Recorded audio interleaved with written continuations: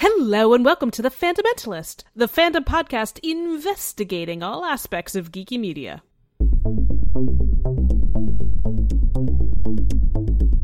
Welcome to the I Disappoint Dad Club.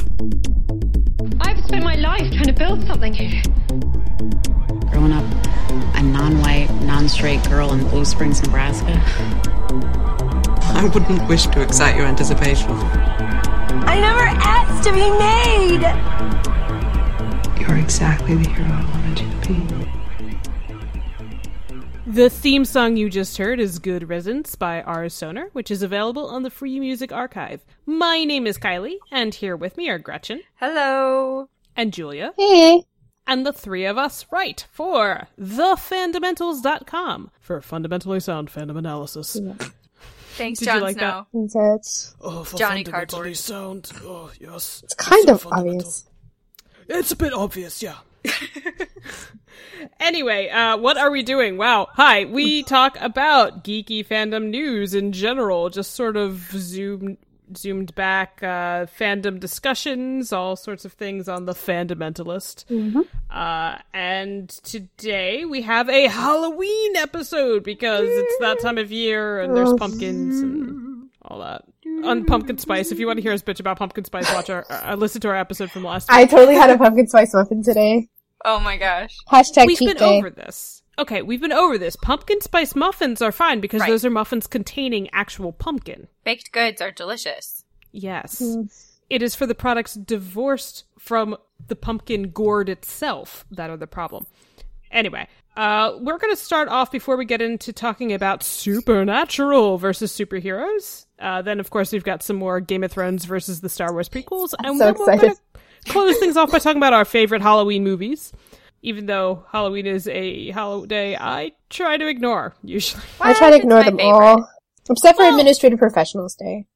I liked it in high school because I would be in the marching band, and then I would usually do adult trick-or-treating with my friends. That was fun.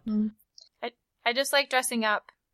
Oh, see, I was a hipster. I would, get a t-shirt and draw on it, and that would be my costume. What does hamster mean?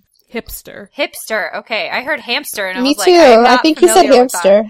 hamster. Now I'm just picturing that Love Kernels video from Crazy Ex-Girlfriend with that part where she's in a hamster costume and she goes slurp slurp. You should do that for Halloween, Kylie. You should be a sexy cactus. Yeah. I don't think I'm doing that. But you know what we should do instead is News? talk about the fandom news that's going on right now. It's so lame on this fandom podcast. You want to talk about fandom news? Psh. We could talk about how I'm going to be a dental hygienist for Halloween. That is pretty good. Yeah. Gretchen, are you dressing up? Yes. I'm gonna be a punk Princess Leia. What does that entail? It means I have a white fishnet shirt and I'm gonna have a t-shirt underneath that says, a woman's place is in the rebellion, and have a short white skirt, and I have my tattoos and stuff. And because I don't have Leia hair, I turned a pair of headphones into Princess Leia buns. So yeah, I was going to say, you don't have very much hair to be Leia. no, so. I don't. Yeah. But that's why she's a punk, because she shaved her head. Well, you remember in half of Spaceballs, Princess Vespa Yeah. is listening to headphones that have a hair pattern on them. Yeah, so that's kind of what I'm going for. Yeah. And I have a little coin purse that looks like R2-D2 because that's where I keep all my important things. Oh, like your files to save the rebellion? Totally. Yep. Yep. That you Julia, were Julia, handed. you were being a dental hygienist. Yeah, and my boyfriend was like, are you going to be a sexy dental hygienist? And I said no, and he's like, well, yeah, you will be because it's you. Aww. Aw. And he got... Hashtag goals. I will not be dressing up, but I'm going to advertise this right now. If you come to The Fundamentals on Halloween night, I'm going to say sometime in between 6 p.m. and 9 p.m. Eastern on Tuesday, October 31st, Elizabeth and I are going to be live blogging the Emoji Movie, which I believe is the most terrifying movie in the world. Because if you read the Rotten Tomato reviews, it's seriously this movie made me want to stop living. This movie destroys souls. So we have to find out what is going on with the Emoji Movie. Yeah. I mean, Yes. can it be that bad? It's a movie. It's a movie about I don't know, jeez. emojis on your phone. Yeah. It sounds that bad. Just the premise of it sounds that bad. I'm not sure, like, what the premise could be. Like, that's not a premise.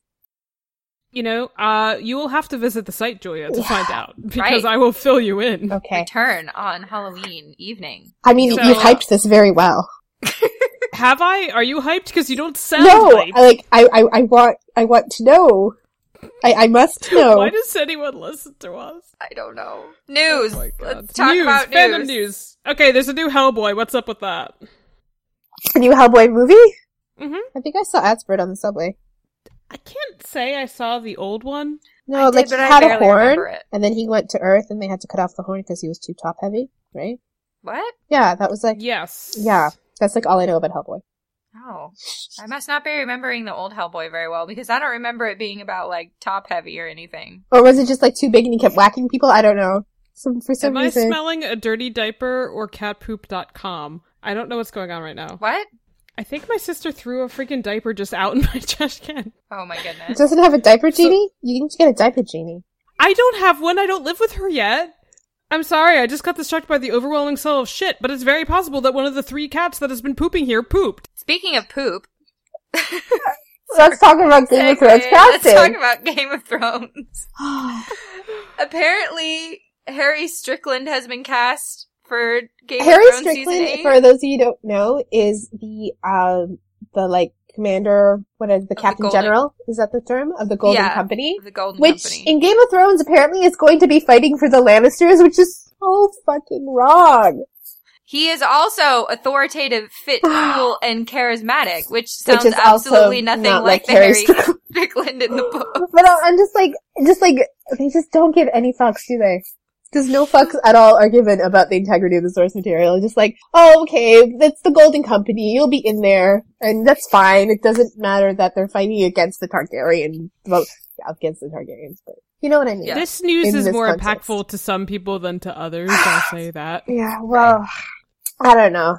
There are also rumors that Dahario Naharis might come back. John might have competition for Dany. Oh my god. Well, who will she pick, her nephew or her ex-boyfriend? It's the ultimate maybe she'll go for struggle. Harry Strickland. Hey, the Han Solo movie has finally been given a name, and it super sucks. It's just called Solo, a Star Wars story. We're gonna go for the a Star Wars story thing now? Ugh. Yeah, that's what they're doing. And, like, why did they not call this a solo Star Wars story? Okay, that's even worse, Kylie. I hate to tell you. No, because it's a play on... Cause I know it's a play, but it's... No. It just, like, calling it Solo a Star Wars story is, like, super lazy. It sounds like someone, like, on the last day of filming was like, shit, we need a title, don't we? What did we do for Rogue Well, One they again? also forgot to hire actors who could act, so it's fine. That's true. I mean, Donald Glover can act. Yes, Donald Glover can act. That's why we deserve a Lando movie and not a Solo movie. Well, they can have Lando a Star Wars story in a few years. See, that sound for some reason. Wouldn't it be Calrissian a Star Wars story? Oh, I don't think that's it's true. I'm sure and then there's a character on Babylon 5 called Londo. Oh, right. I'm just picturing how bad Lando would look in that Star Wars font as like the only thing within it, as like the title. Yeah, I can't remember if I told you, but whenever I see the title now for the title card for Solo, a Star Wars story, all I think is the candy Rolo. Oh my god. That's literally all I can think of. I haven't had a Rolo in so long. I should get a Rolo. Like, I don't think I've ever actually eaten a Rolo. Rolo, a Nestle story. So Chris Brown is getting a documentary for some ungodly reason, yeah, and I it's gonna can't be on even Netflix. Try to be creative about a transition. Why? Why is that happening? Because he's not that bad. He's just misunderstood. Sure. He's just 1,000 years old and has lost track of his moral code? Yeah. I mean, it's about as interesting as, isn't, like, Ed Sheeran supposedly be getting, like, a biopic? What? I'm sorry, I can't take Ed Sheeran seriously anymore. Is he old enough for a biopic? That was my reaction when I heard the news. Has he even been around long I don't know, the little royal babies get their own biopics, why not? Well, and, like, Ed Sheeran hasn't really had that interesting of a life, either. It's like, oh, I grew up in England with like, comfortably middle class, with parents who totally supported me. And then I sang. And then I sang some songs and a bunch of, like, teenage girls think I'm hot. Like, I can't wait to watch it. I will watch it over the Chris Brown one, I'll tell you that. Yeah. I wonder if Maisie Williams is going to get a special appearance in Ed Sheeran's. Will they get to eat rabbit together? Maybe. Scam is getting a US version. This is a popular Norwegian show, and I will link Matt's piece on it because that explains it far better than I could. Do you guys watch? No. No. Oh, okay, me either. So let's not talk out of our butt here. But And yeah, I'll just Matt link it. has a really good piece on it. Yeah, no, Matt has a good piece, and read that. Yeah. And yeah, let's talk about Legos. We know about Legos, right? I'm Yeah. confused as to why anyone buys Legos at the Lego store when you can just buy them at Walmart. Yeah, I don't either. Because have you ever been inside the Lego store? Yeah, it's pretty cool. Yeah, it's pretty rad, and you get to build your own minifig. Yeah, I like minifigs. I like minifigs as keychains. I like minifigs featuring women in STEM. Good news then. The new Lego space sets feature women of STEM. It's got Nancy Grace Roman, Margaret Hamilton, Sally Ride, and Mae Jemison. Mm-hmm. And they are American women who helped make human spaceflight and modern astronomy possible. So I think that's pretty cool. This is so overdue, too. Like, they've had spacecraft Legos for a long, long time. Yep. I remember because we had one. When I was a kid, there were no Star Wars Legos. You just kind of had to take the regular space Legos and pretend that they were Star Wars Legos. So, yeah. It's like when you have to take a castle set and pretend that it's Castle Rock. Yes. Exactly. That was like just starting to be a thing when I was playing with Legos because the year I was born, 1989, was the year that the first Pirate Legos came out. And I believe... I remember those. Yeah, they were such strong, good sets that's were. kind of what spawned it. But yeah, Star Wars Legos, when we moved from Poland to Canada, my carry-on was a backpack full of Legos. That's awesome. True story. You are adorable. That's priorities right there. Yeah. I remember I had this minifig that was a hippo. Like, welcome to the land of opportunity. You no longer need iodine tablets in your water. By the way, bring all your Legos. Yeah. Yep. Is Canada the land of opportunity? I don't actually know. We have opportunities. Like, opportunities to not go bankrupt because you have to pay medical bills. Have healthcare, yeah, we got it. All right. A new Steven Universe trailer dropped, and it looks pretty awesome, and it also tells us that Cartoon Network knows apparently the show still this exists. is the longest hiatus between episodes ever. I believe it. It's Yeah, crazy. I totally like, believe it. yeah, maybe it's because like my life has become like one giant blur. But like, how long ago was the trial? I don't remember. It didn't feel that long. Yeah, it doesn't feel that long. I think May? Yeah, I remember waiting longer for after the one with the ruby bubbles, like when he got blown out into space. After the Stephen Atom Bomb thing, I remember remember waiting longer after that. Like it felt longer. I think it just felt longer because we had been getting so much during the atom bomb, whereas with this we only had like 5 and then another hiatus. Yeah, but the episodes will be returning at some point. TBD this fall. Hopefully. I mean, how long? Like it kind of feels like the Winds of Winter spoiler chapters that we've had for like 10 years at this point. You know, because we've had that one scene from Comic-Con of the next episode, and it's like, come on, it's clearly already produced. Just release it. Come on. Another cool trailer that dropped was the Black Panther trailer. Did you guys watch it? Yes. It looks really good. I'm so excited. I still haven't seen Crazy Ex-Girlfriends. Yeah, that's unacceptable. Like the second episode's tonight, so we're filming on a Friday. We're recording. But Black Panther does look really, really good. It looks so amazing. Apparently, Thor Ragnarok is getting really good reviews. That's what I've heard. I've like heard it's better really than funny. Winter Soldier. I might go watch it. I liked Thor too. I thought it was terrible and wonderful in the best way. Remember when Natalie Portman was about to blow up because science? Because the science machine, and she's running around in her rain boots, looking at the science. Squeaky rain boots. Anyway, yes. Oh man. Little Shop of Horrors, the director cut, the darker ending. Yep. Okay. So for those of you who may not be aware, Little Shop of Horrors has 2 different endings. I had no idea. I was not aware of this. There's the mainstream ending, which most people I think are familiar with, the happy ending. And then there's the director's cut, which is actually the ending that is in the stage version of Little Shop of Horrors. And it is not a happy ending. But apparently that is going to be in theaters on October 29th and 31st. Speaking of in theaters, Gretchen, weren't you telling me that The Princess Bride is in theaters? It is no longer, but it was. What? Okay, never mind. Ignore that old news. It was this past Sunday and Wednesday. We gotta talk about this last bullet point. Yep. Supermarket sweep. Oh my god, I remember watching that. It's like when you have to, remember like, seeing commercials for it. yeah, like you have, like they give you like a set amount of money or something, and you have to get the groceries up to that money or something, right? Yeah, I think so. Yeah. I vaguely remember watching it. I'm just curious why it's making a comeback now. Like, I don't know of anyone who's clamoring for a renewed supermarket sweep. Yeah, like, do people watch game shows anymore? Are game shows even a thing? Ooh, maybe it'll be about Whole Foods and it'll be a parody about how expensive Whole Foods is. they can Health go food get their is. $6 asparagus water or whatever it was. Right. Yeah. Yeah, I like that. I actually do kind of like that idea of it being like a parody of how like extortionist the health food industry is. Yeah, like that supermarkets. Yeah, supermarket sweep can really take that on. I think that will be good commentary. But we're gonna have to transition and talk about two other supers coming up. You got a lot of guts coming here after what you pulled. So, as Kylie said, we're going to be talking about supers, but very different variety. In honor of Halloween, which is my favorite holiday, we are going to talk about the supernatural versus superheroes. So what we mean by that, like supernatural being like vampires, werewolves, demons, that kind of thing, and kind of which genre, like the similarities, the differences, and also like which genre are we more drawn to. Because I know, like, I grew up watching more supernatural shows than I did superhero shows or, like, reading comic books. But it seems like right now, like, superheroes are kind of having a thing. They're having a moment. To say the least. They seem to be the big zombie moneymakers. apocalypses are having a moment, too. I don't know, I feel like that moment's almost over. Like, The Walking Dead is kind of going on and on, but Yeah, that's true. Right.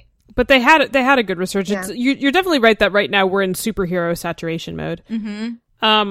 It's funny that you talked about growing up and like what you were more drawn to, because you know, like there's Buffy and stuff like that, and I might have just encountered more supernatural. But the thing is, I'm a fucking wimp, so I definitely prefer superhero. Oh. And yeah, like I didn't grow up reading comics or anything, but I certainly watched like Batman animated series and things of that nature. Yep. So I would say that was more what I was grounded in. Mm-hmm.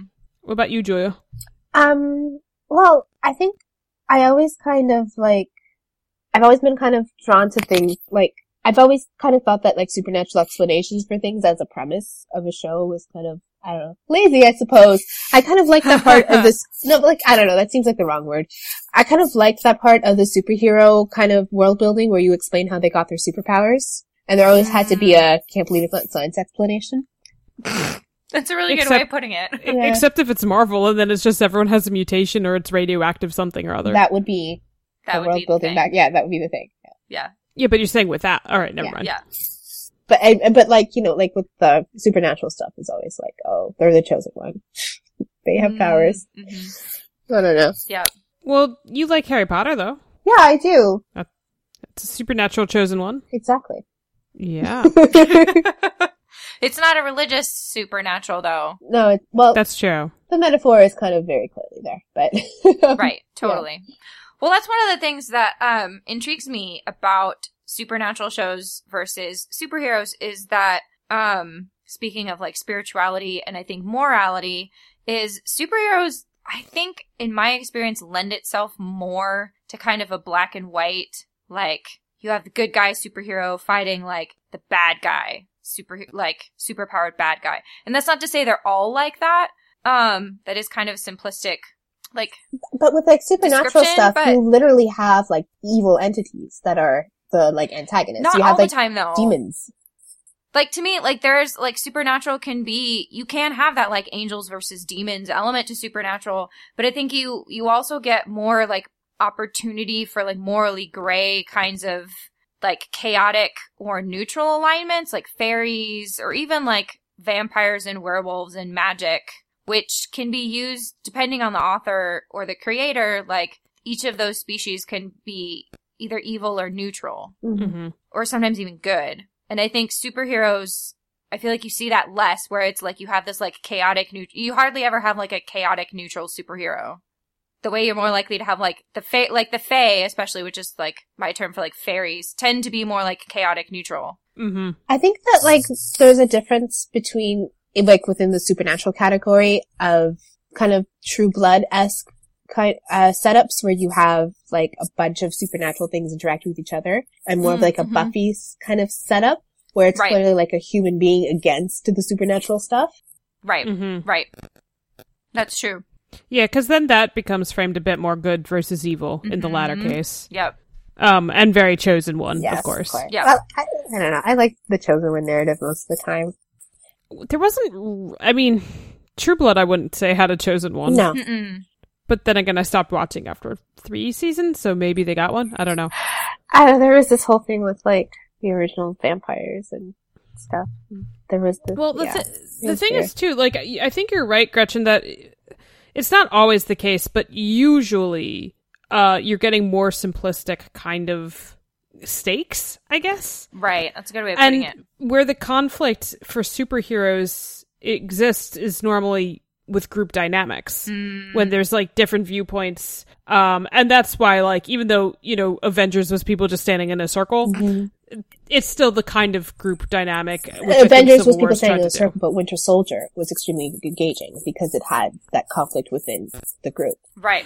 Because there's actually the gray dynamic there, which is funny because that was a standalone as opposed to, you know. Right. Okay, so there's exceptions to the rules, but I'm saying, like, it is the internal conflict and the competing viewpoints where it's like not quite a clear antagonist. And usually what you'll see in superhero run, in like comic book runs, is that one like storyline will have a more gray antagonist or more gray stakes, but then the next one will be like Lady Shiva comes and she wants to kill everyone. Yeah. So it does usually like fall back to that. Right. Yeah. And I think that as Julia pointed out, when you have kind of the more like angels versus demons kind of supernatural, you're going to tend to have that similar, like a very similar feel there. Like with Buffy and Angel, and kind of that variety is like, oh no, it's the new big demon who wants to like bring hell to Earth. Yeah. So there's probably more similarity there.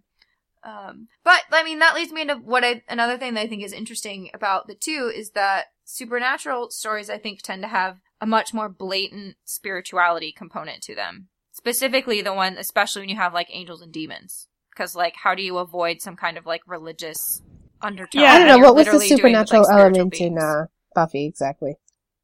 What? I mean, what was the spiritual element in Buffy? Well, they used crosses to ward them off. How is that a spiritual element? Well, I mean, it's very like religious. Like, there's definitely like a significant like religious component to like using crosses and holy water to kill demons. I don't think there is, though. I mean, it's a religious symbol, but like they weren't like there's no implication that they get their power because it's related to Christ or anything. I mean, I don't know. Like, Willow kind of hid the witch stuff from her dad and all that. Like, I think that it was at least present as an element, even if it wasn't necessarily explored overtly as a theme. It was definitely a component of it. Yeah? Right. I mean, because, like, Giles, from what I recall, like, a lot of Giles's function was frequently to be like, hey, see this, like, special weapon? It belonged to the Crusaders who fought demons. Like, whether or not they explicitly explored it, like, Buffy as a chosen one fighting demons has a very spiritual connotation to it. Yeah, and like in comic books or with superheroes, you almost never get this unless it's the case of a crime-worshipping religion that has the crime Bible, which I don't think I've seen that replicated anywhere else outside of Crime Bible and 52. It was really weird. Right. If you have any kind of, I think, religious component, it's typically in superheroes. I mean, it tends to be like the coding of characters. Yeah. Well, but even then, it's not like explicated. It's just like, oh, hey, right, Kryptonians have like a space Jew component to them. But it's not. Right. Sorry, I love that term so much. It's a space Jew. And like Kate Kane is Jewish. She actually has a lot of spirituality tied around her because, like, she had the crime worshipping cult like viewing her as like you need to die to fulfill the prophecy, and then she has like werewolf friends and stuff, right? Of course. Which is unique though for a lot of superhero genre to have all those connections. Because there's characters like Azrael that has like again, it's like there's coding with some characters, but it's not necessarily as overt. Really, the only Kate one is very much an exception. And the only other one I can think of is Constantine, but that's because like Constantine is a supernatural. He's not really a superhero. It's like a supernatural comic that exists within. What about Hellboy? I don't really know much about Hellboy, so maybe that. But like, We're see, just like discussing that. But that's the thing, like that. Those are supernatural comics. Those are like those would fall. I would think into like cross genre supernatural superhero comics. There's that X-Men Angel or Archangel, I think he's called later, Warren Worthington, the dude with wings. Right? Yeah. Like he exists. Yeah, I mean, he's always really bugged me because, like, just from an evolutionary standpoint, like, I can buy, like, that we could evolve to, like, turn things into ice by touch. Then I could buy that we would, like, spontaneously grow more limbs like that. Because, like, the tetrapod body plan is so, like, ancient. It's just, yeah, it really bugged me. But Kitty walking through walls was okay? I think it's more plausible.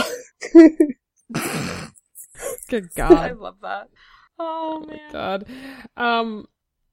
Yeah, I don't know. It might be, it's more encoding, I think is a good way of putting it, for superheroes. And you are right that, like, especially with things such as vampires or werewolves, where there's such a, or even witches, there's this, like, pagan demonic association, right? Mm-hmm. So then the counter to that is always, like, you know, the silver cross. And I don't know what the fuck for werewolves. Something. It's a silver bullets.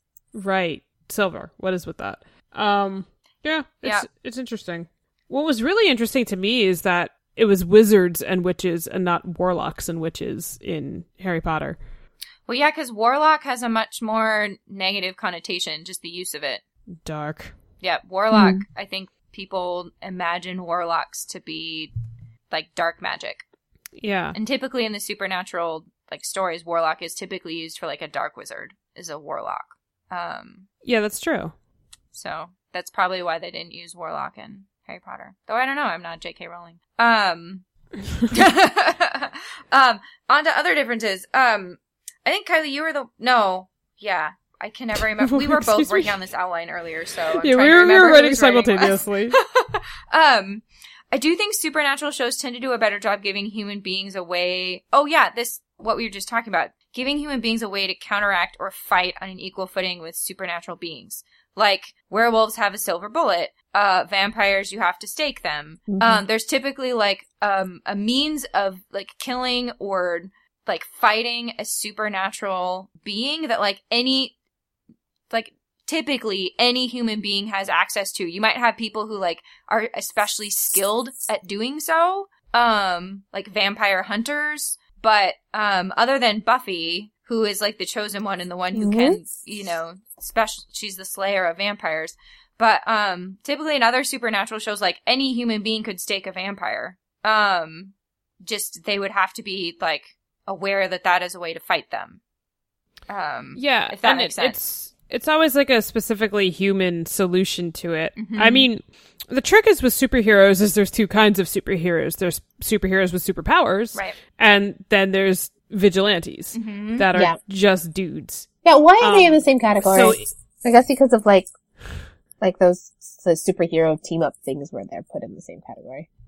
Yeah. Like, why is Batman, like, in the same universe as Superman? Like, because they still fix solutions outside the law, but it's good. So, like, that's my only guess for it. But in the case of vigilantes, it's still, like, the problems that exist are ones that only, like, Batman and Bat Friends will solve. Mm-hmm. It's not like, oh, you know, Joe walking down the street's going to jump in and it'll be fine.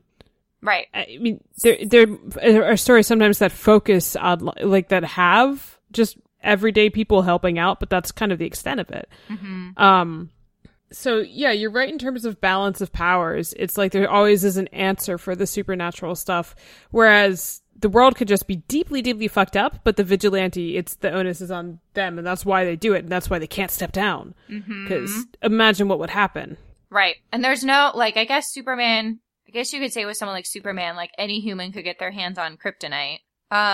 Potentially. But typically, unless, like, a weakness is, like, built, I mean, I guess that's similar enough. It's just most human beings would not be able to fight Superman on any kind of equal level. Yeah, and, like, the people that fight Superman consistently, like, Lex is a super genius, you know? It's not like... Right. It's not like people are getting in bar fights with him or anything. Right. You tend to, like, have an equally powerful negative entity to fight the superpowered positive entity, rather than just, like, anyone could take down the negative entity if they just had the right tools. Right.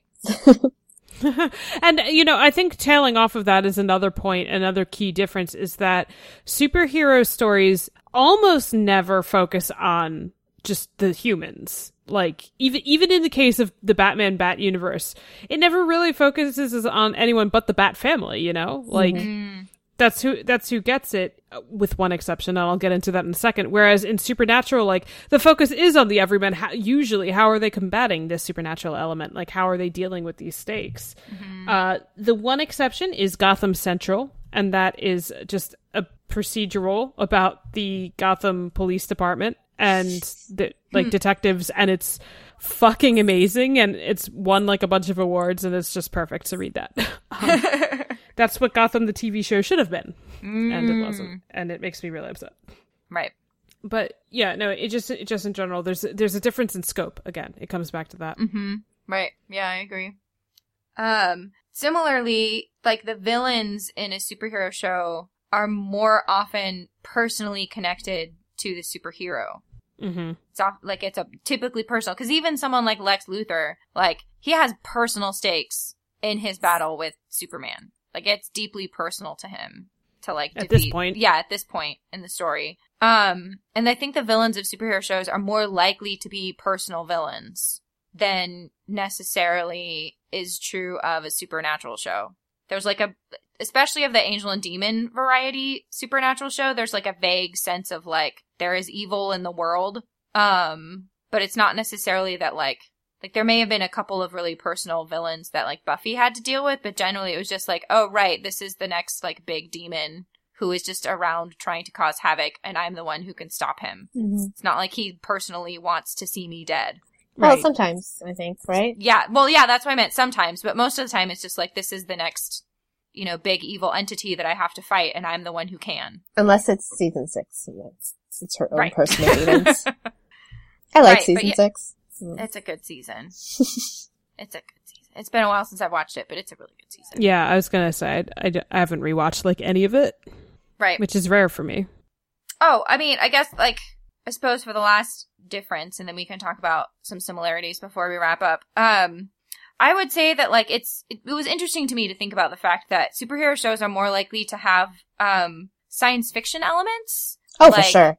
Like, galactic. Like, the scope, you're more likely in a superhero show to find, like, aliens. Or even the idea of, like, multiple universes. Or Natalie Portman running around with her science machine. Right. I mean, there always is that kind, like, you know, superhero shows usually have, like, you know, a naturalistic assumption of the universe. Right. Even if you have, like, effects that are indistinguishable from magic.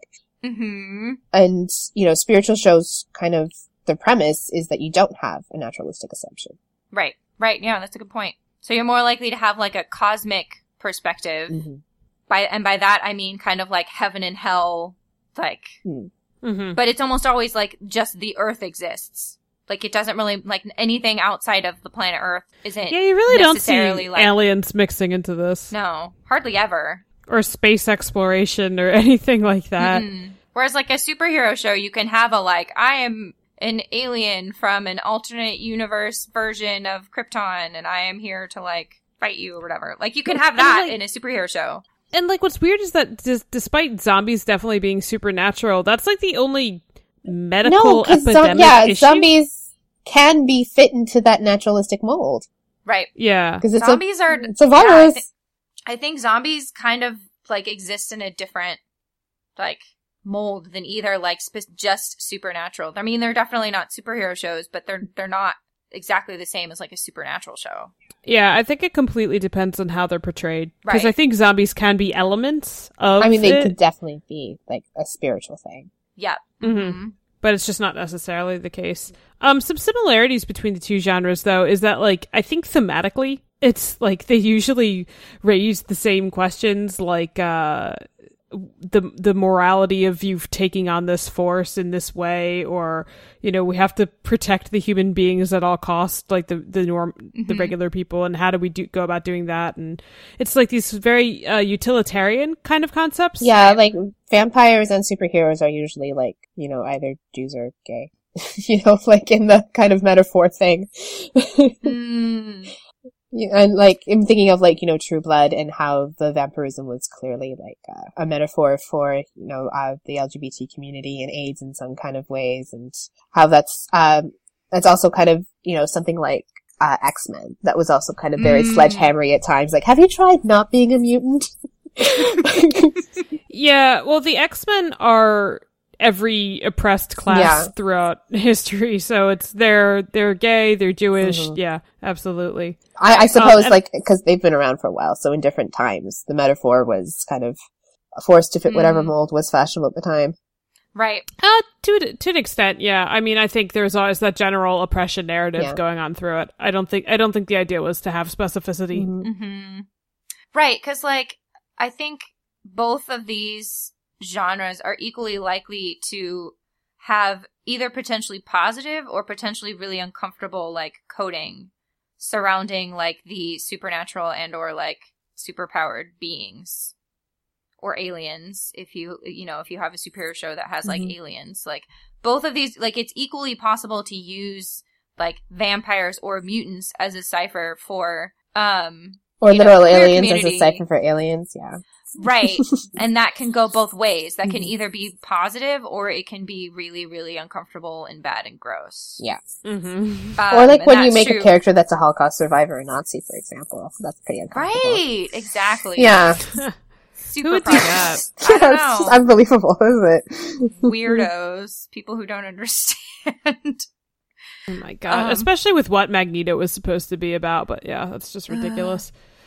Right, but kind of, I do want to like circle back around to what you said, Kylie, about like ethical questions, because I do think that is something that they have in common that's worth, mentioning, is that like questions about vigilantism or like sacrifice, like the willingness to sacrifice, you know, family for duty, or the burden of power and responsibility, especially if you have like a chosen one narrative.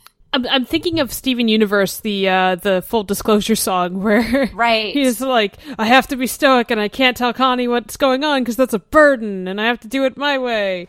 But like, that's always the thing that comes up no matter what in both of these genres. Yes. It's just like in different ways usually. Right. I mean, I think that's kind of, it's part of the chosen one thing, right? Like the chosen one always has to be kind of separate from the normal people. It even comes up in like in Avatar. Oh my God. Yeah, it does. Yeah. No, it is. Yeah, like even in fantasy, you're right. It absolutely is. And then I think the biggest similarity between these two is that both these genres are panned by critics. Like this isn't serious entertainment, right? Yeah. You don't get a lot of Academy Awards for these. It's just entertainment. It's fluff. It's right. not serious. You know what is serious is Game of Thrones. Oh, super serious. And the Star Wars prequels. They are very serious, guys. Oh my God, on that segue, wow. I know this ritual. The ancient shamans were next called upon to do the hokey pokey and turn themselves around.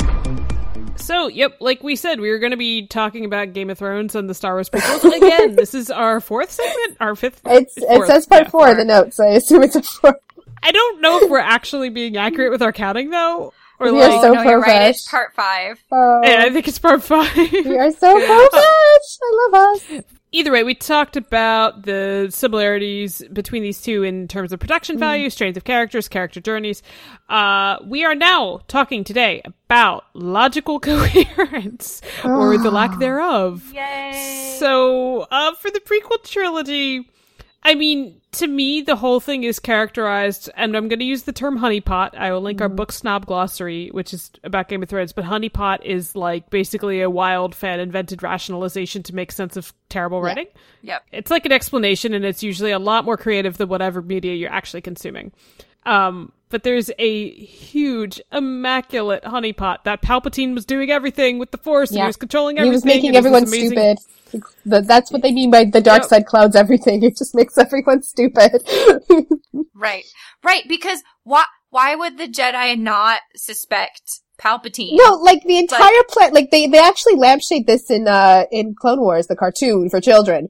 That like, we explained this to you in the second movie. Why are you surprised? We literally explained it to you.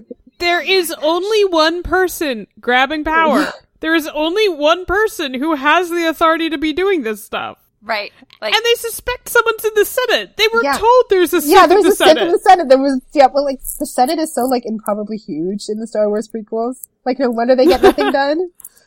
But like, still, gee, I wonder if the Sith who's in the Senate is the guy who's trying to, like, consolidate all of the power and take control. Yeah, but he's doing it reluctantly. I wonder. It's all reluctant. No, I bet he's the one sitting 400 rows up and 200 rows to the left, and he has an elephant face and he votes every once in a while. I bet that's the Sith.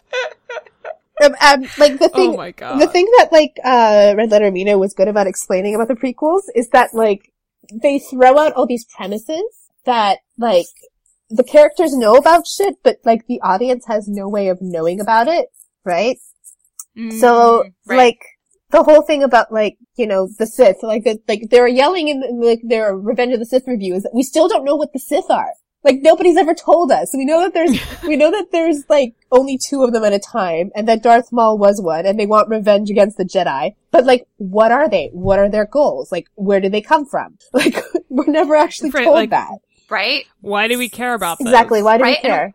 And why do the Jedi not sense that the Sith have come back? Like, if they're this, like, ancient evil, like we're apparently supposed to believe they are in the movies. Because the dark side clouds everything. Yeah, no, that's the best part, because the dark side clouds it. So it's like, or like they the want whole it both thing, ways. like in the Phantom Menace, where like we're thrown in the middle of this like tax dispute, and you're like, okay, so like, what kind of tax dispute is this? What goods are being taxed? Oh my God. What are like the whole thing with the tax dispute? No, the whole logic of the first, right. The logic of the first movie is based on the fact that the planet of Naboo, which looks like the most lush fucking planet I have ever seen, can't survive without space trade. Yeah.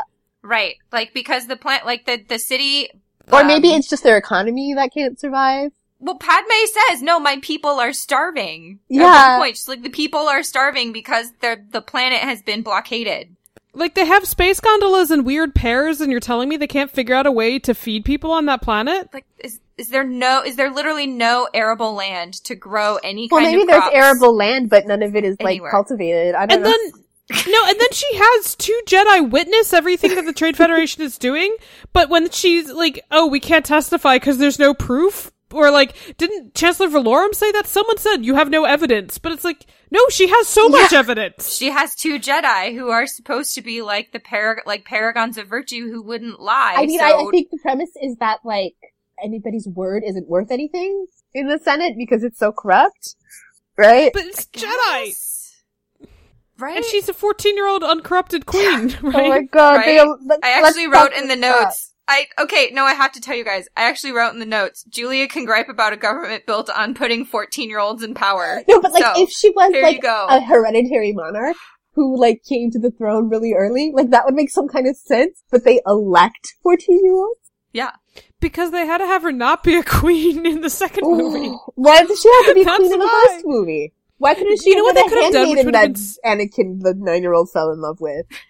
Yeah. Boy, I hope everyone listening has seen the prequels, because we just jumped right in yelling about this. I would say the illogic kind of defines it, because the entire premise of the prequels is, you know, Palpatine gaining power. Let's talk about the Separatists, and how we're never actually told what their goals are, or what they want, or what this conflict even is, other than that, like, Palpatine's behind it all. Right? And that like, that's all we know. Bad.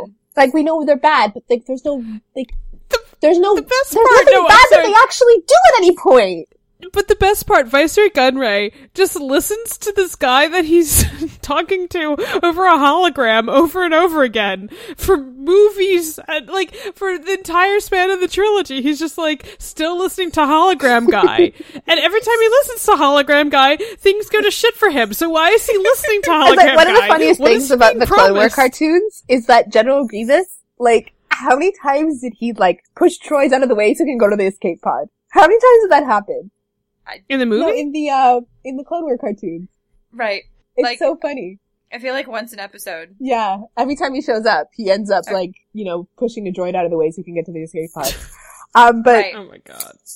Like, there's no, like, you get the kind of idea that this is because George Lucas is just not the best writer. Like, he has these ideas, like, he knows what the Separatists want. He knows, like, what this tax dispute is. Like, you know, the details are somewhere there in his brain. But he was just not able to get them onto the screen at all. And so the audience doesn't know because we're not telepaths. Like, sorry.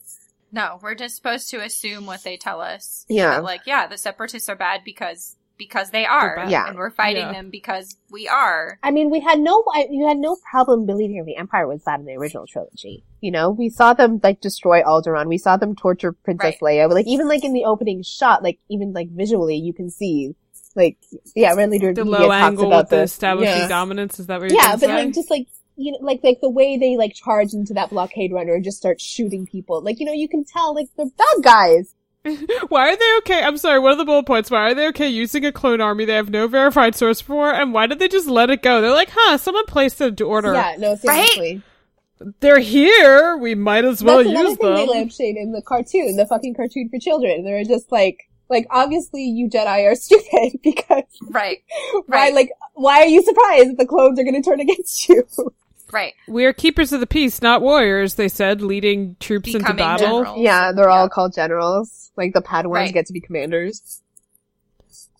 I think it's just because Leia in A New Hope said, like, General Kenobi, isn't that what she called him? Yes. Maybe? Yeah. So then Lucas was like, I need a reason why they're generals. They'll just all be general. Oh, right. Maybe we just make them all generals.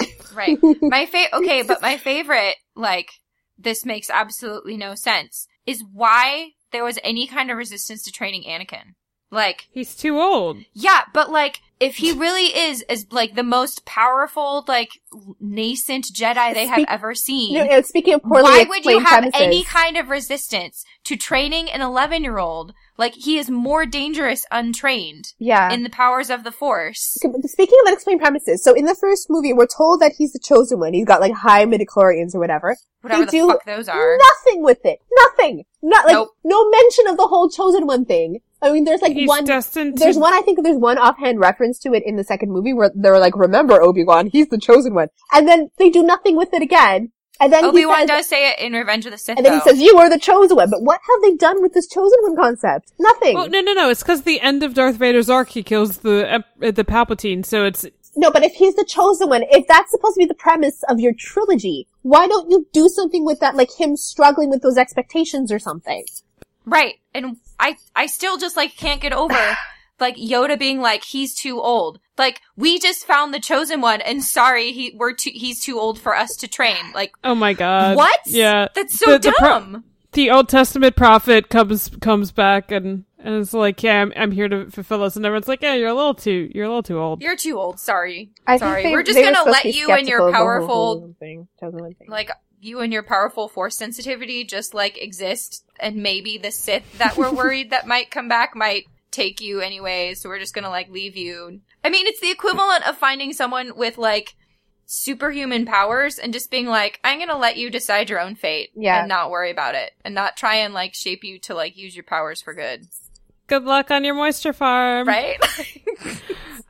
So that's the prequels. They don't follow a lot of logic, from what I can tell. So, Gretchen, which one would you like us to explain to you in detail? The Sansa Merit Strike or the Perjury Trap? These are both from season 5. Yeah, so, like, look, we're about to talk about Game of Thrones, and this is going to shock you. You guys have opinions about Game of Thrones? Nothing makes sense on this show. And, like, we say that and people are, oh, come on. Like, that doesn't make any sense. And I understand what it sounds like to say nothing makes sense, but Julia and I literally go through every single plot line every year for the past 2 years. We're about to start season 7, that process up again. And I will link our retrospective tags. Nothing makes sense. The longer you think about any plot, nothing makes sense. So, yeah. Let's, Gretchen, so Santa Marriage Strike, Perjury Trap, or Operation Get a White? I don't. How about Perjury Trap? Okay. Oh, all right. So this is season 5 taking place in King's Landing. And okay, so the problem is that Joffrey is dead, so Tommen is now king, and Marjorie, who Cersei doesn't like, is going to marry Tommen now, right? And Cersei does not like this. And so then Tommen and Marjorie get married and start having the sex. And it's important to note, Tommen is maybe 12. I mean, it's kind of confused. Maybe 14 at best. Yeah, I mean, yeah, some of the actors. Marjorie is played by Natalie Dormer, who was 32, I think, when this was being filmed. But, like, yeah, his age is kind of like, I mean, let's say he's 14. Let's kind of just, but he's obviously very, like, a victim in this situation, even if the show doesn't recognize it. So Cersei's, like, concerns are totally reasonable, well, right? The thing is that, Marjorie is obviously manipulating Tommen in order to, like, remove Cersei from a position of influence over him, right? And at the same time, her uncle's being a poophead for no reason about her having political power. Because she's a woman. Yeah, well, yeah, it's not appropriate. Kevin doesn't believe that women are logical. It's not appropriate. So, Cersei hatches a plan, we think. At some point. We're not sure when. Well, step 1 is summoning Littlefinger from the north. We don't know why. Yeah, so, no, she thinks he's from the Vale, but he's from the north, whatever. She summons Littlefinger. That's step 1. Step 2 is get in with these crazy religious fanatics. She met this nice guy slopping soup to the poor people, and he talked about, like, religious jurisprudence, and she thought, you know what I'm gonna do? I'm gonna have this guy over for some wine, and I'm gonna say, hey, why don't you take over the entire judiciary? I would love you to be the new High Septon, and here's a bunch of weapons for your followers. Yeah, and we're gonna arm your followers and give them control over the judiciary system. Step 3 is get Marjorie's gay brother arrested by these religious fanatics. Yeah, which may or may not have been why step 2 happened. We still don't know, because she just randomly suggested it one day. Yeah, she randomly suggested step 2 and also step 3 at the same time. So, poor Loras gets arrested.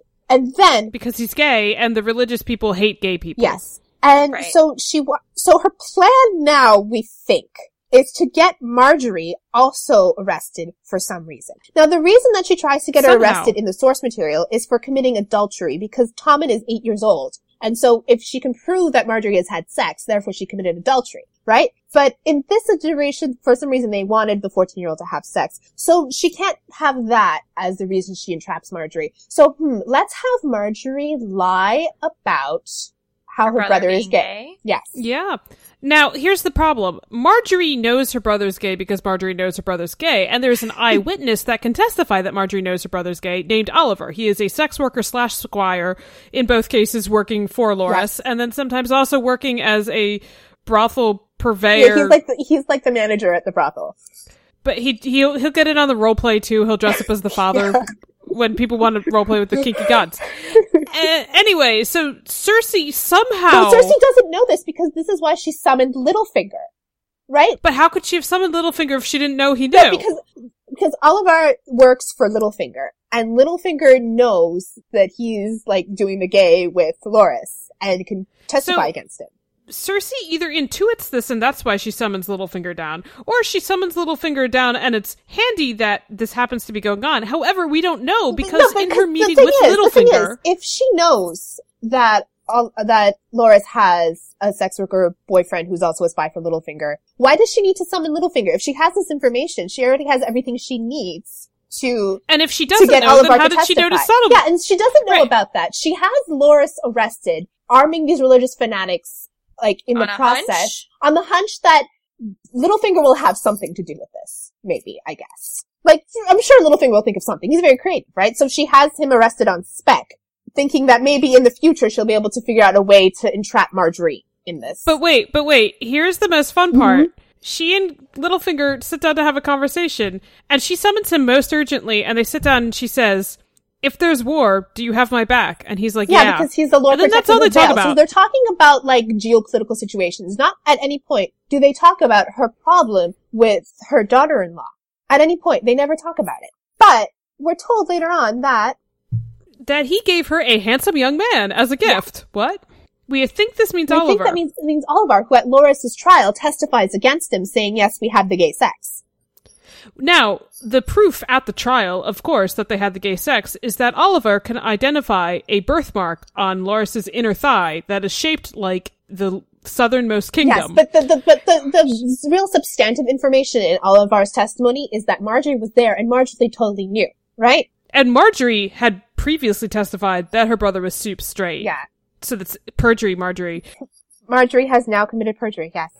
And the word of a random sex worker / squire who probably should have been helping Loris get dressed and undressed trumps the word of the queen, the word of these high-ranking lords. Yep. Also, the High Sparrow was personally acting as the lawyer. That was really weird. We don't know what's going on there.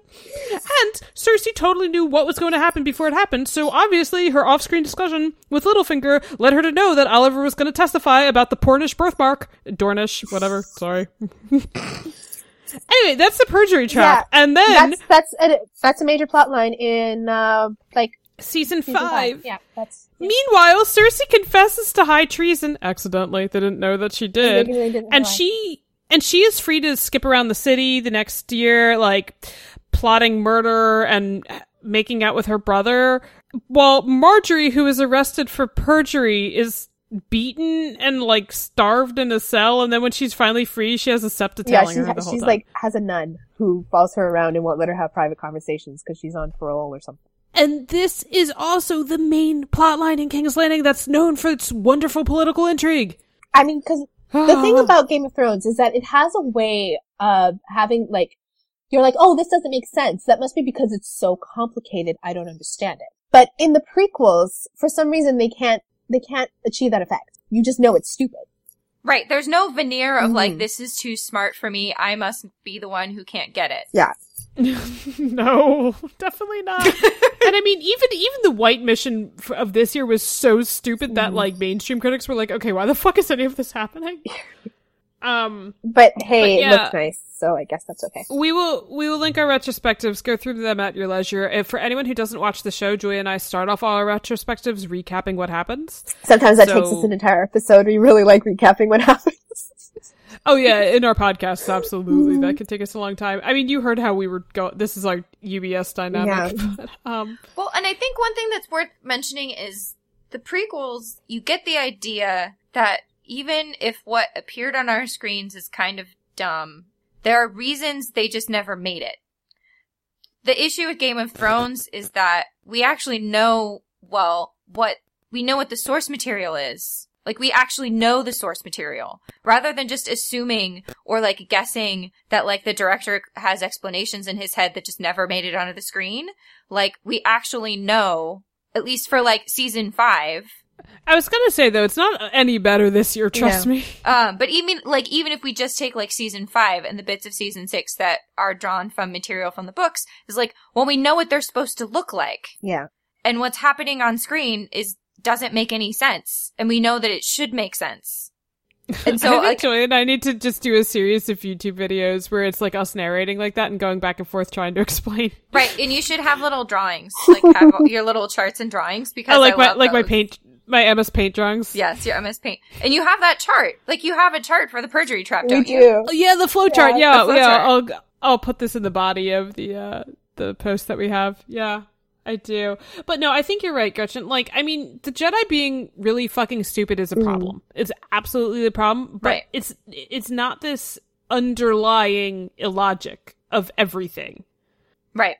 That Benioff and Weiss just don't even care to think this through. I think Lucas thought it through, and he thought it through poorly. Yeah. Or he thought it through too much. And he was like, he was so in his own head that he forgot that not everybody knows this shit. You know? That's a really good way of putting it. Yeah. I think he assumed the audience knew more than it did. And Game of Thrones definitely doesn't assume that. No. They assume that everyone wants to see boobs. I don't, there aren't nearly as much boobs as on show as there used to be, which isn't a bad thing, but like, just, I don't know what's distracting people anymore. I think my other favorite, really, really dumb plot point was John going, "We fight with the armies we have," last year for everything leading to Battle of the Bastards. That's probably one of my favorite retrospectives that Joy and I have ever done. But yeah, we'll leave it there and transition out into our final segment, favorite Halloween movies. She stood before the gods in the holy sept and lied. Okay, so I hate all holidays. I don't like any. And on that yeah, note, I don't like any holidays. I don't even like Mother's Day. I don't like Christmas. My birthday's okay, I guess, but I don't know. Another holiday I don't like is Halloween. I don't know. I guess why are you the one to? I guess the candy is nice, but like I don't know. I'm never into like seasonal holiday appropriate things. You know, like I don't change my wallpaper on my phone to like leaves or anything in October. Is that like socially acceptable means of expressing your love for the holidays? I think for Halloween it's changing your Twitter handle to have a spooky name. Yeah, well, like I don't do that. But I don't do that either. I know there are some movies that I sometimes watch that I can see take place on Halloween in the movie, but I never like watch them specifically on Halloween to get into a Halloween vibe. So I suppose there is this category of movies called Halloween movies, right? Yeah. I believe it's traditional to watch like scary movies on Halloween. Meh. No?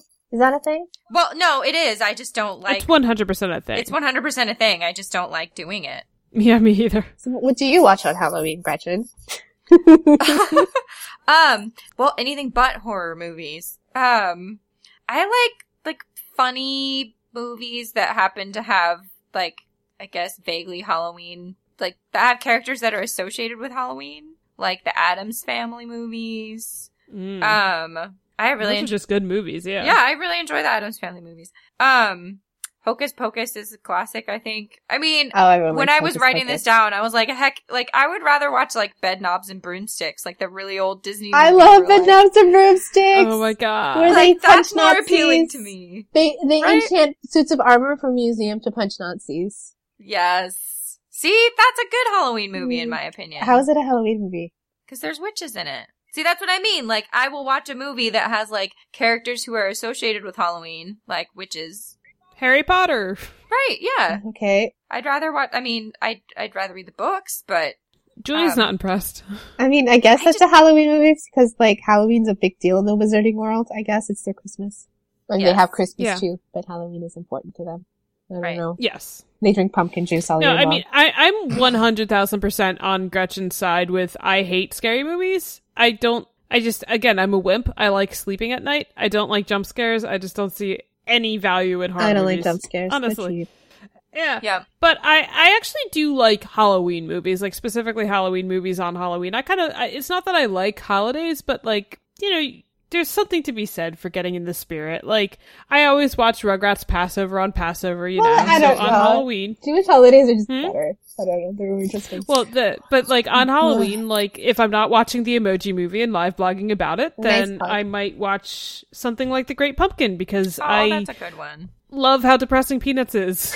My favorite actual Halloween movie is Halloween Town 2. Not Halloween Town 1. I totally forgot about the Halloween Town movies. Oh my gosh, I love those. Yeah, Halloween Town, the original is obviously the better constructed movie, but that's why I like Halloween Town 2 more, because they had to like desperately pull something out of their ass to make it a movie. And there's one segment where a spell gets put on her grandma and her grandma's like friend, and they're knitting socks, counting socks. I think they're counting socks. Okay.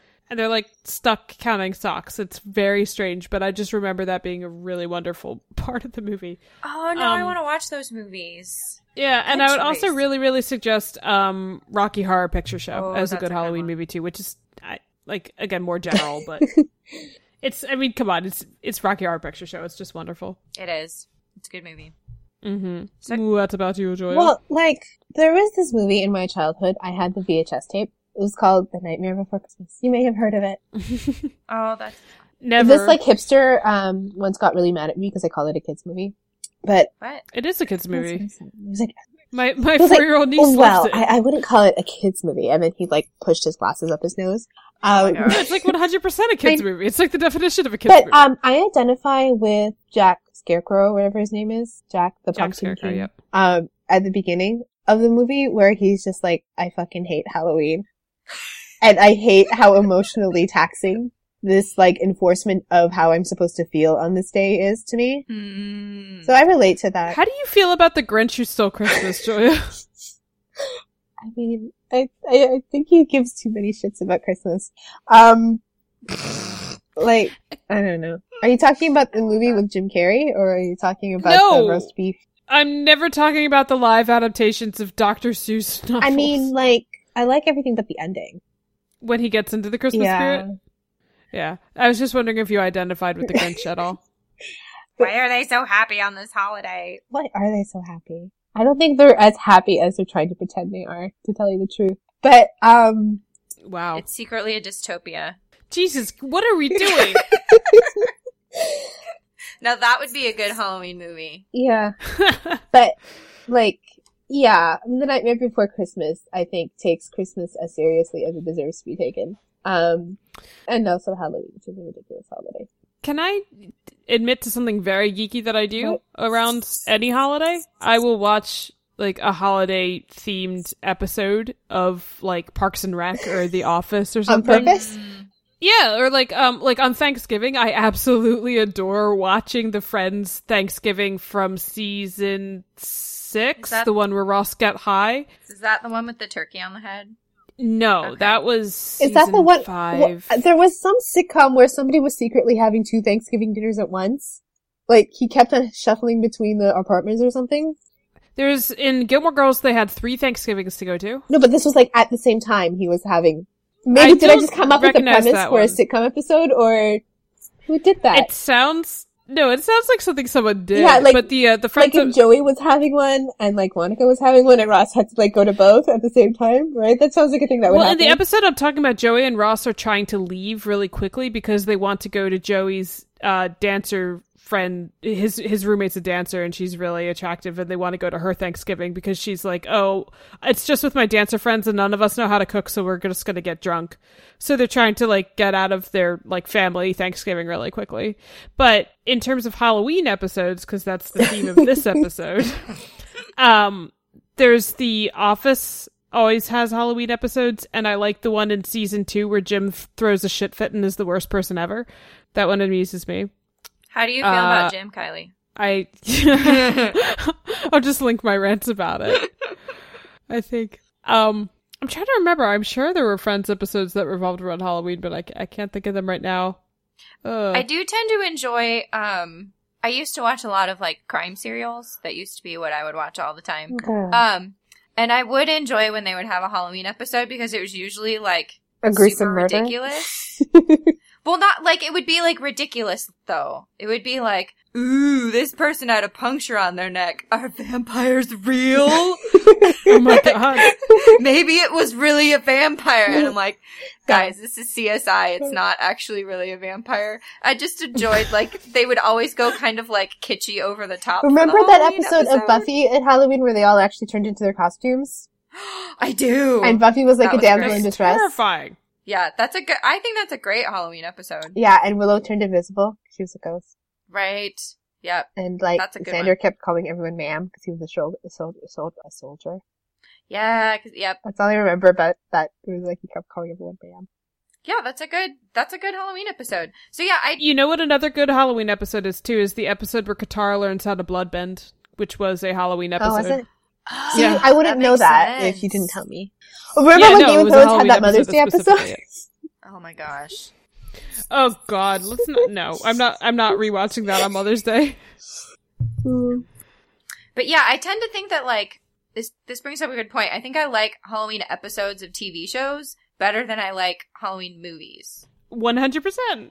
Right. And that's typically because it's like an excuse to just like kind of not break the fourth wall, but like break convention with like the normal episode structure. It's like an excuse to like do something new and interesting and different.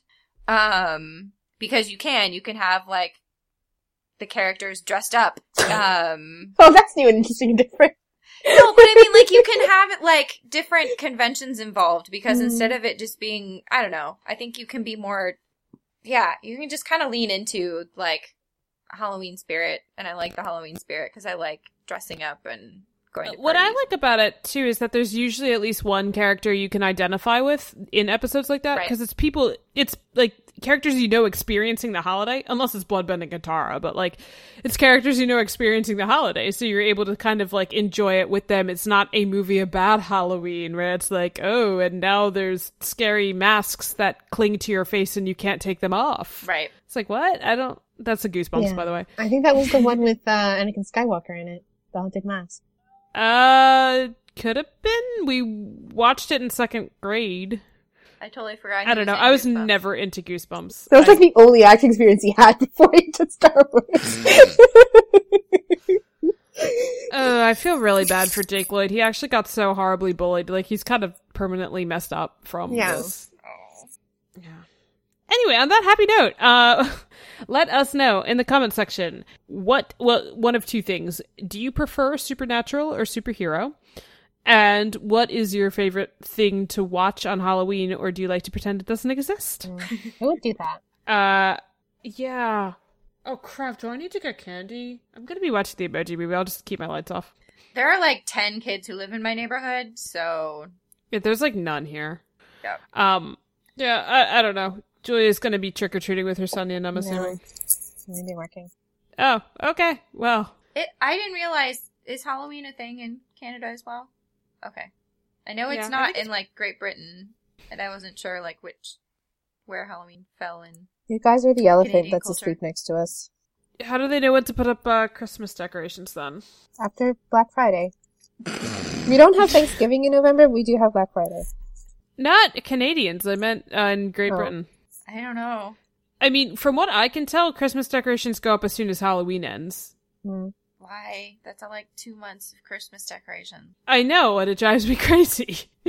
But that's just like, at least like if you go into like an AC Moore or a Michaels or something, like the Christmas displays are there so early. That makes me think of the one thing I can appreciate that I do like about Halloween is that there's no like music associated with You're Halloween. right. That so is I a don't nice have thing. to listen to like 2 months worth of like kitschy Halloween music on the radio. Monster Mash? Are you kidding me? Like one song though. And then that other one, that spooky, scary skeletons. Okay, so like is that about Heart Home? 2. That's how I've used it. But it's better than like that is the thing I hate most about Christmas, and we can do a Christmas episode. But like at least Halloween does not have like kitschy music that plays in every coffee shop, every bookstore, every regular store that you walk into for months. No, I 100% Forever. agree. If anything, people like try to craft Halloween playlists and they get like Thriller and Monster Mash on there, and then I don't know what else to put on here. Is there anything spooky? Spooky. So yeah, let us also know what you put on your Halloween playlist. Oh my gosh. And other than that, please visit the Fandamentals. Now that we're into the TV season, we've got lots of reviews coming out, which is pretty exciting. There's a lot of cool stuff going on right now. And we also have merch. I was supposed to do all this stuff for merch this week, and I just didn't have any time. But there will be newer merch coming at a time TBD. Hopefully in time for the holiday season for your holiday shopping. I love you, Julia. Other than that, I'm sorry. I'm such a jerk. Okay, so we have been asking you to leave us likes and reviews, and like I just kept saying this is a general concept because it's a good thing to get discovered. And then I like didn't actually look at any reviews that you guys were writing. So you can keep doing it. Thank you guys. Yeah, I want to thank you. And then let me just quickly read. Actually, we only have 2, but that's fine. Hip Hop Pop said, always a fun podcast. Longtime listener, finally guilted into reviewing. You can tell you're a longtime listener. Fun pop culture analysis, entertaining for casual and rabid fans alike. Diglester Handukachut said, keep up the good work. Always a delight listening to your content. You managed to strike a balance between scathing snark and positivity. I eagerly await each episode. So those are our 2 that we have. So if you want your review read by me and your name butchered like that, please leave us a rating and review.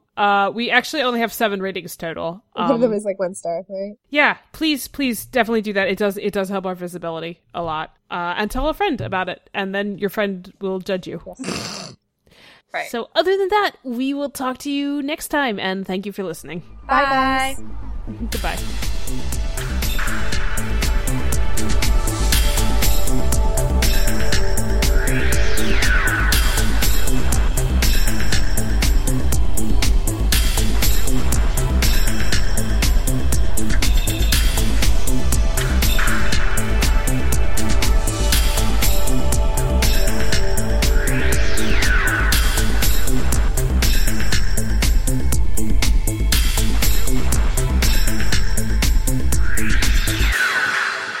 We clap on clap.